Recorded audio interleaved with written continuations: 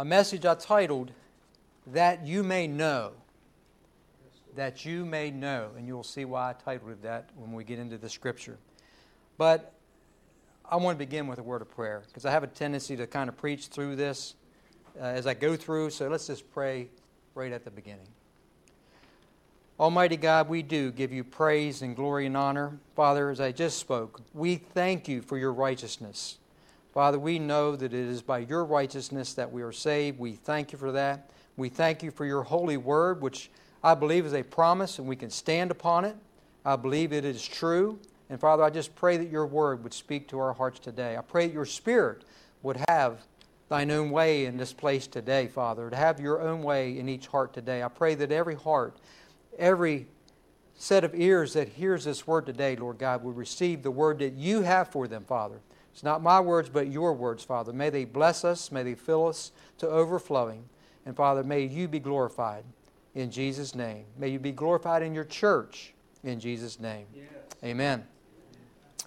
So as I began my little series in the Epistle of John, as I think I was in the second chapter, my wife says, where was the verse she was going to share? I was waiting for it. Those that know me best will know that 1 John chapter 5 has several verses that I can declare that are my favorite or my passages in the entire Bible. I can say that. I believe it and I know it.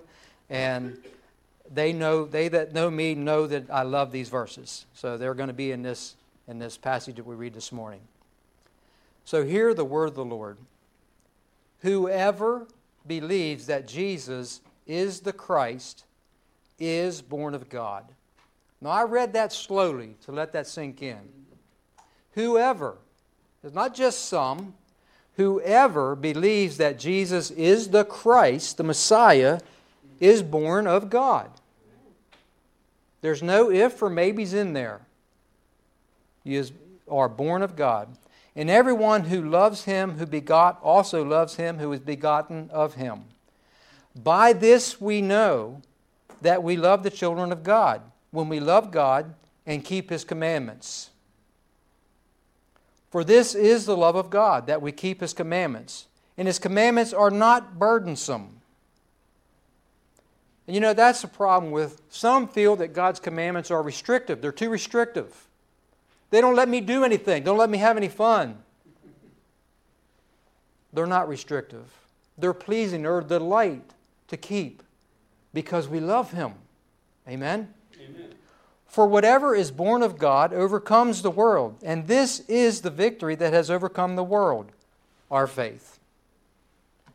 Who is he who overcomes the world but he who believes that Jesus is the Son of God? This is he who came by water and blood, Jesus Christ, not only by water, but by water and blood. And it is the Spirit who bears witness, because the Spirit is truth. For there are three that bear witness in heaven, the Father, the Word, and the Holy Spirit, and these three are one. Amen. And there are three that bear witness on the earth, the Spirit, the water, and the blood. And these three agree as one. If we receive the witness of men, the witness of God is greater. For this is the witness of God, which he has testified of his Son. He who believes in the Son of God has the witness in himself. He who does not believe God has made him a liar, because he has not believed the testimony that God has given of his Son. And this is the testimony. This is the testimony of God. So you know very clear where this is coming from. John wrote as the Spirit gave utterance. This is the testimony that God has given us eternal life, and this life is in his Son. He who has the Son has life. He who does not have the Son does not have the Son of God, does not have life. These things I have written to you who believe in the name of the Son of God, that you may know that you have eternal life. Amen. And that you may continue to believe in the name of the Son of God. There is my favorite verse in the entire Bible. That you may know that you have eternal life, that you may continue to believe in the name of the Son of God. Maybe I should have titled this passage or this message, the passage of certainties. You know, we know that in this world there are but few things that we can think of that are certain. There are a lot of uncertainties in this world, especially in these times we're living in. I say that, but there's been a lot of uncertainties in all history, right? But there are a lot of uncertainties in our world. There's a lot of uncertainties in our lives. In 1789, Ben Franklin said this of our Constitution. He said, "Our new Constitution is now established and has an appearance that promises permanency." He spoke rightly, didn't he? I could go off on a little tangent here because today they trample all over it. They ignore it. They don't pay much attention to it. So it appeared to be permanent, but I'm not sure how permanent it is. He says, "But in this world nothing can be said to be certain except death and taxes." Right? He was right. It's given unto men once to die. We're all going to die if the Lord tarries, right? And taxes. You are going to pay taxes one way or another. They tax your paycheck. They tax everything you go to buy, except for food in some states. They tax your gas. They tax your property. They tax our cars every year in Maryland, or West Virginia, we pay taxes on our car every single year, over and over and over, in Pennsylvania too. So maybe they should have said they're going to tax you to death. That's how they know you're going to die. Right? Everybody loves paying taxes, right? But we love our roads, so yes, we pay taxes, and we love that our kids go to school. We need to pay taxes. But they don't need to tax us to death.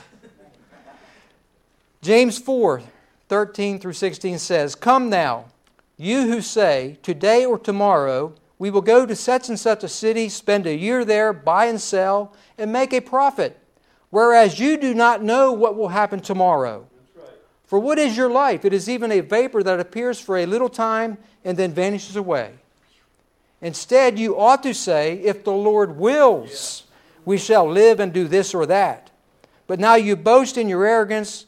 All such boasting is evil." We hope that we will do this or that, but we should say, if the Lord wills, we will do this or that. 1 Timothy 6, verse 17 says, "Command those who are rich in this present age not to be haughty, nor to trust in uncertain riches, but in the living God, who gives us richly all things to enjoy." Many of us can probably think of someone that we know that they trust in their riches. James rightly points out that the uncertainties of this world, when you do not know what will happen tomorrow. You know, we hope that we have a tomorrow. We do. You know, we think we do because we've had many yesterdays, right? We think we're going to have many tomorrows. But we cannot even be certain of that. I'm sure that when my cousin's daughter got into her car just a little over a week ago to go to work in Frederick, that she thought she was going to arrive safely at work. That did not happen. She lost her life in a car accident. So there's no certainties, right?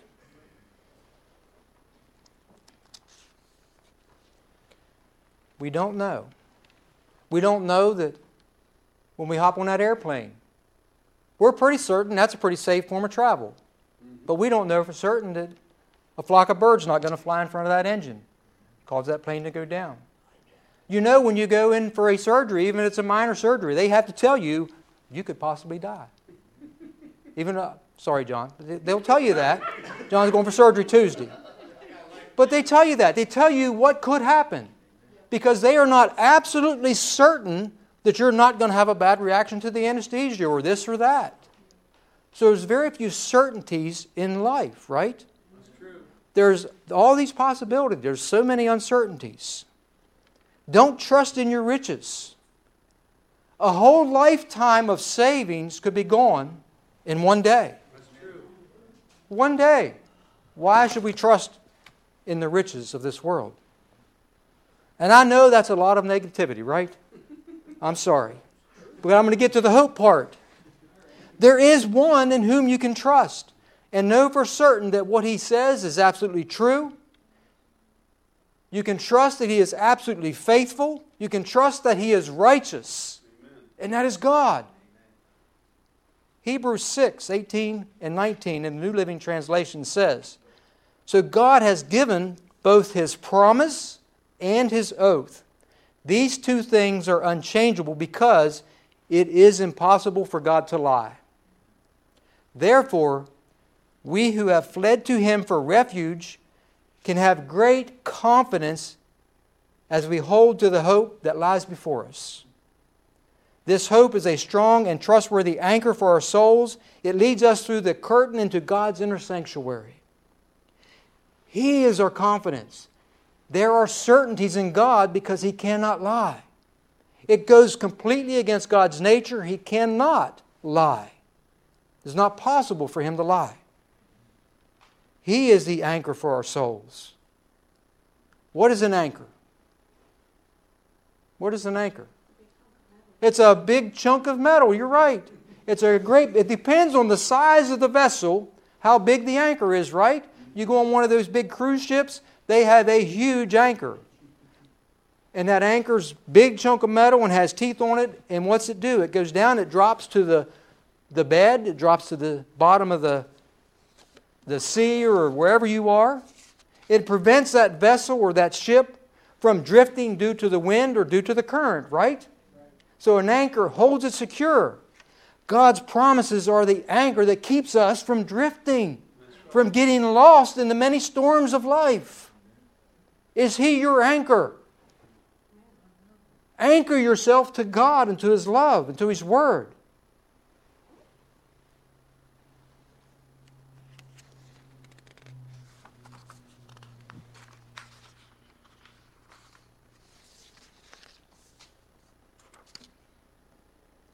Our passage from 1 John is filled with lots of certainties. I want to review a couple of these. I highlighted them. I actually just did this morning as we've worked our way through the Epistle of John.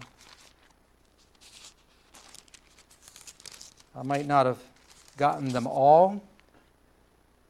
In chapter 2, verse 3, it said, "Now by this we know." So there's a certainty. By this we know that we know Him if we keep His commandments. In verse 5, God is perfected in Him, and by this we know that we are in Him. He who says he abides in Him ought himself also to walk just as He walked. In chapter 3, by this we know love, because He laid down His life for us. Amen. In verse 19, chapter 3, and by this we know that we are of the truth and shall assure our hearts before Him. Verse 24, and by this we know that He abides in us by the Spirit whom He has given us. Chapter 4, now by this you know the Spirit of God. Tells us how to identify the Spirit of God. Verse 6, by this we know the spirit of truth and the spirit of error. Verse 13, by this we know that we abide in Him and He in us, because He has given us His Spirit. Then what I read today, by this we know that we love the children of God, when we love God and keep His commandments. And that you may know that you have eternal life. Again, God cannot lie. Whoever believes in Jesus Christ is born of God. Does this sound familiar, being born of God? Remember Jesus' words to Nicodemus? One of the rulers of the Jews? You must be born again. Well, this was a very strange thing for Nicodemus' ears. What do you mean? Can a man enter a second time into his mother's womb and be born a second time? No, yeah, ouch. No, one cannot. Jesus shared with Nicodemus, chapter 3, verse 5, Jesus answered, most assuredly I say to you, unless one is born of the water and the Spirit, he cannot enter the kingdom of God. That which is born of the flesh is flesh, and that which is born of the Spirit is spirit. Do not marvel that I said to you, you must be born again. The wind blows where it wishes, and you hear the sound of it, but cannot tell where it comes from and where it goes. So is everyone who is born of the Spirit. Being born again, born of the Spirit. The word translated here again means from above. Amen. Born from above. You know, our natural births introduce us to the light of this world, to this world. Not the light, but it introduces us to the world. Our natural lives are the beginning of our lives on this earth. The problem is that our natural birth also introduces us to a world of sin. Introduces us to a world of sin. It says, all have transgressed. All have fallen short of the glory of God. The imagination and the thoughts of the heart are evil. From the time we were young. Not just when we were old. We are conceived in sin. We are brought forth in iniquity. It says, there is none that doeth good, no, not one. The carnal mind is enmity against God. And by nature we are dead. Trespasses in our trespasses and sins, right? By nature we are dead in our trespasses and sins. All sin and fall short. All sin exposes men to misery here in this world and the world to come, the hereafter. To escape from sin, we have an inheritance. But we have to allow Him to change our nature. Being born again from above. New birth. Regeneration. Webster defines regeneration as to subject to spiritual regeneration or to change radically for the better. Amen. Some of us need radically changed for the better. To generate or to produce a new or to replace a body part by new growth of tissue. I remember years ago my sister sharing with me how a friend of hers was giving part of his liver to his son because he had a diseased liver. And she said the amazing thing is where they take that part, it'll grow back. I'm like, I didn't know that. But my friend, it's not the liver that God wants to deal with. It's the heart. He wants to give us a new heart. He wants to regenerate a new heart in us. He wants to take that old callous and heart of stone, if you will, and replace it with one that's full of love and compassion and kindness and His goodness and His righteousness. He wants to create in you a new heart. He wants you to be born again. Regenerate a new heart.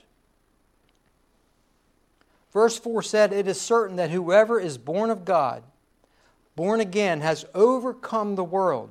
To overcome means to subdue, to conquer, to prevail against, to get the victory.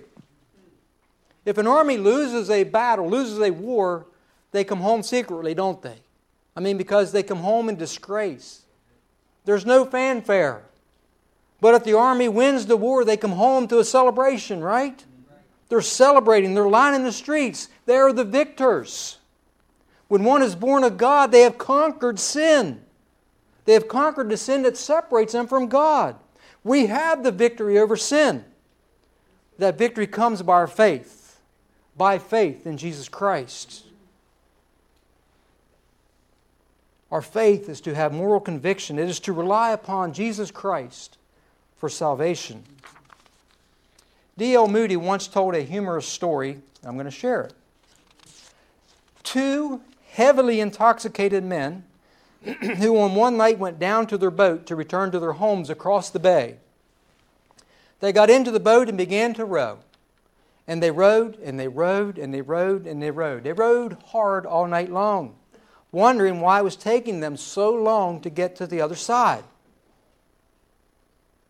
But when the sun came up and they began to sober a little bit, they discovered that their mooring line had never been loosened and the anchor had not been raised.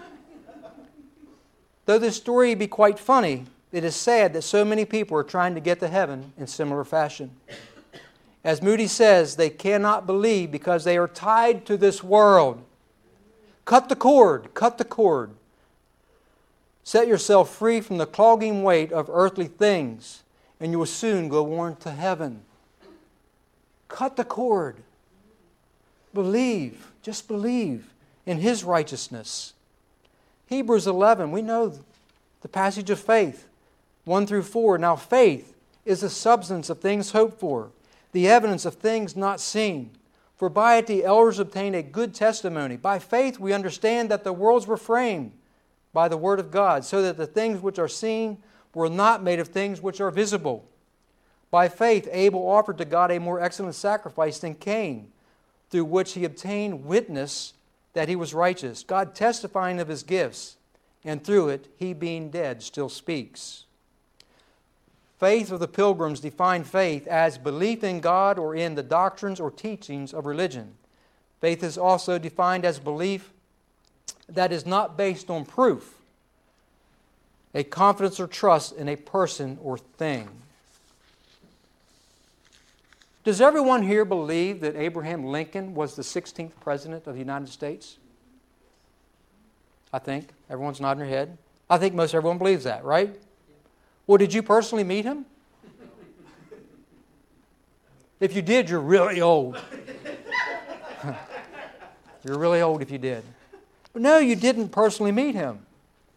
But you read the history books. You were taught in school that Abraham Lincoln was the 16th President of the United States. You can go to Gettysburg and read on the plaque the speech that he gave there. You may have read a book on his life, his history. I've read a book on Abraham Lincoln, an amazing man. A very unlikely man to be president, but he became president and was one of our great presidents. We believe that because we read it. We see the history. We hear the testimony or the witness of those that did know him as it's passed down through history, right? So you believe, and I believe he was an honest man. It said that he did not lie. So his wife didn't want to ask him, does this dress make me look fat? Because he's going to tell her the truth. Remember, Hebrews said God cannot lie. So do you believe the testimony of God? I'm asking that question. Do you believe the testimony of God? Now after 6 days, this is Matthew 17, 1 through 5. Now after 6 days, Jesus took Peter, James, and John his brother, led them up on a high mountain by themselves, and he was transfigured before them. His face shone like the sun, and his clothes became as white as the light. And behold, Elijah and Moses appeared with them, talking with him. Then Peter answered and said to Jesus, Lord, it is good for us to be here. If you wish, let us make 3 tabernacles, one for you, one for Moses, and one for Elijah. And while he was still speaking, behold, a bright cloud overshadowed them, and suddenly a voice came out of the cloud saying, This is my beloved Son, in whom I am well pleased. Hear him. What is he saying? Hear him. Believe him. Have faith in him. This is God's testimony of his Son. We believe Abraham Lincoln was the 16th president. Do we believe that Jesus is the Son of God? Here's the history book. We didn't meet him face to face, but we met him right here in these pages. We met him in the testimony and the witness of others. How can it be that some believe in Abraham Lincoln, but yet they fail to believe the testimony of God, the one who cannot lie?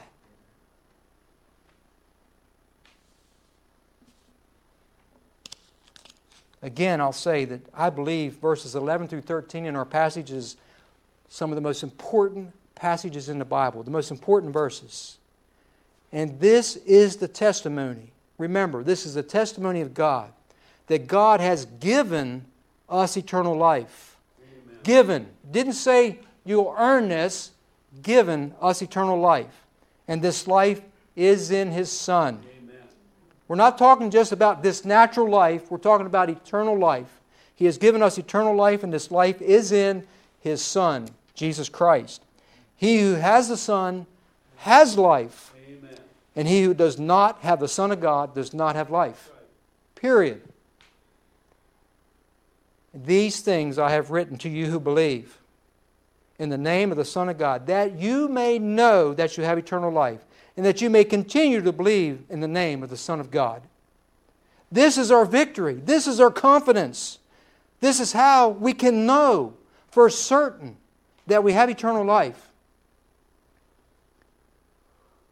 And the person that showed us that scripture many years ago in church is sitting right here in this church.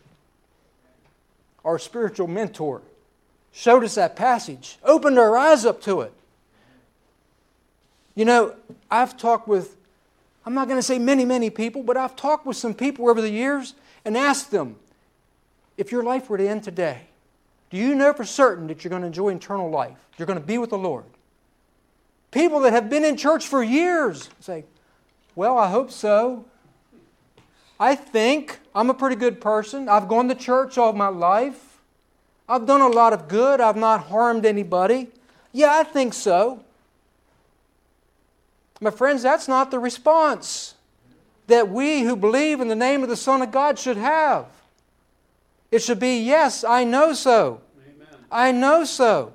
Because He says, these things I have written that you may know. My friends, God loves you. He doesn't want you wandering through life uncertain about your eternal salvation. Amen. Hear that word. He does not want you to be uncertain about your eternity. He wants you to know. He wants you to know it. If we have doubts about our eternal salvation, then we are saying that the sacrifice of Jesus Christ upon that cross was not sufficient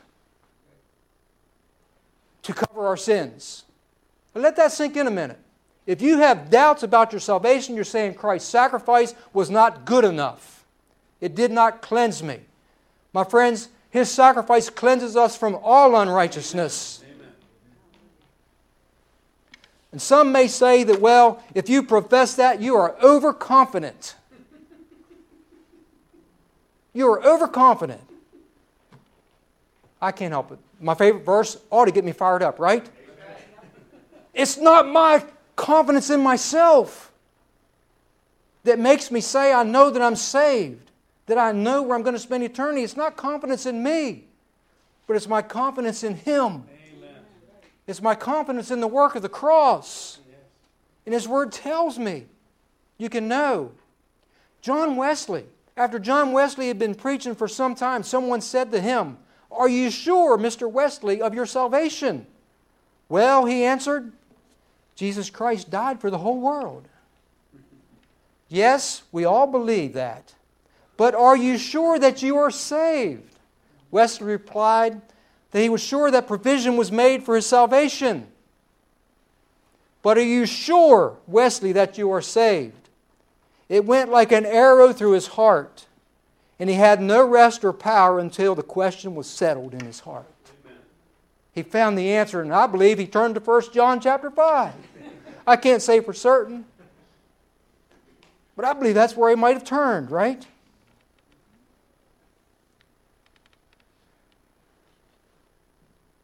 Latimer wrote really once that when he was settled and steadfast about his own salvation, he was as bold as a lion. But if that hope became eclipsed, he was fearful and afraid and was disqualified for service. Many are disqualified for service because they are continually doubting their own salvation. How are you going to lead someone to Christ if you doubt your own salvation? It's not overconfidence, friends, in what we have done. We've got to tie 1 John chapter 5 with Ephesians chapter 2, verse 8 through 9. For by grace you have been saved through faith, and that not of yourselves, it is a gift of God, not of works, lest anyone should boast. For we are His workmanship, created in Christ Jesus for good works, which God prepared beforehand that we should walk in them. Amen. My friends, that is the gospel message. That if we believe in Christ, we are saved. We are born again. Believe in Him. Continue in Him. If you've been in church for years and you're uncertain, as Karen said, these altars are open. Amen. Come to them and pour out your heart to Him and let Him come into your heart. Leave your sins there at the foot of the cross. Amen. Don't take them back up with you. Because you can know for certain. You can know for certain that you are His if you believe in His Son. He who has the Son has life. Amen. We don't need to paint anything else on that, do we? He who has the Son has life. He who does not have the Son does not have life. He has given us His Word so we can know, not just so we can have the confidence, but so that we can have the peace. That might even be more important than the confidence. We have peace in our souls. So that we could sing, "It is well with my soul." Yes. Amen. It is well with my soul because of the cross. Amen? Amen.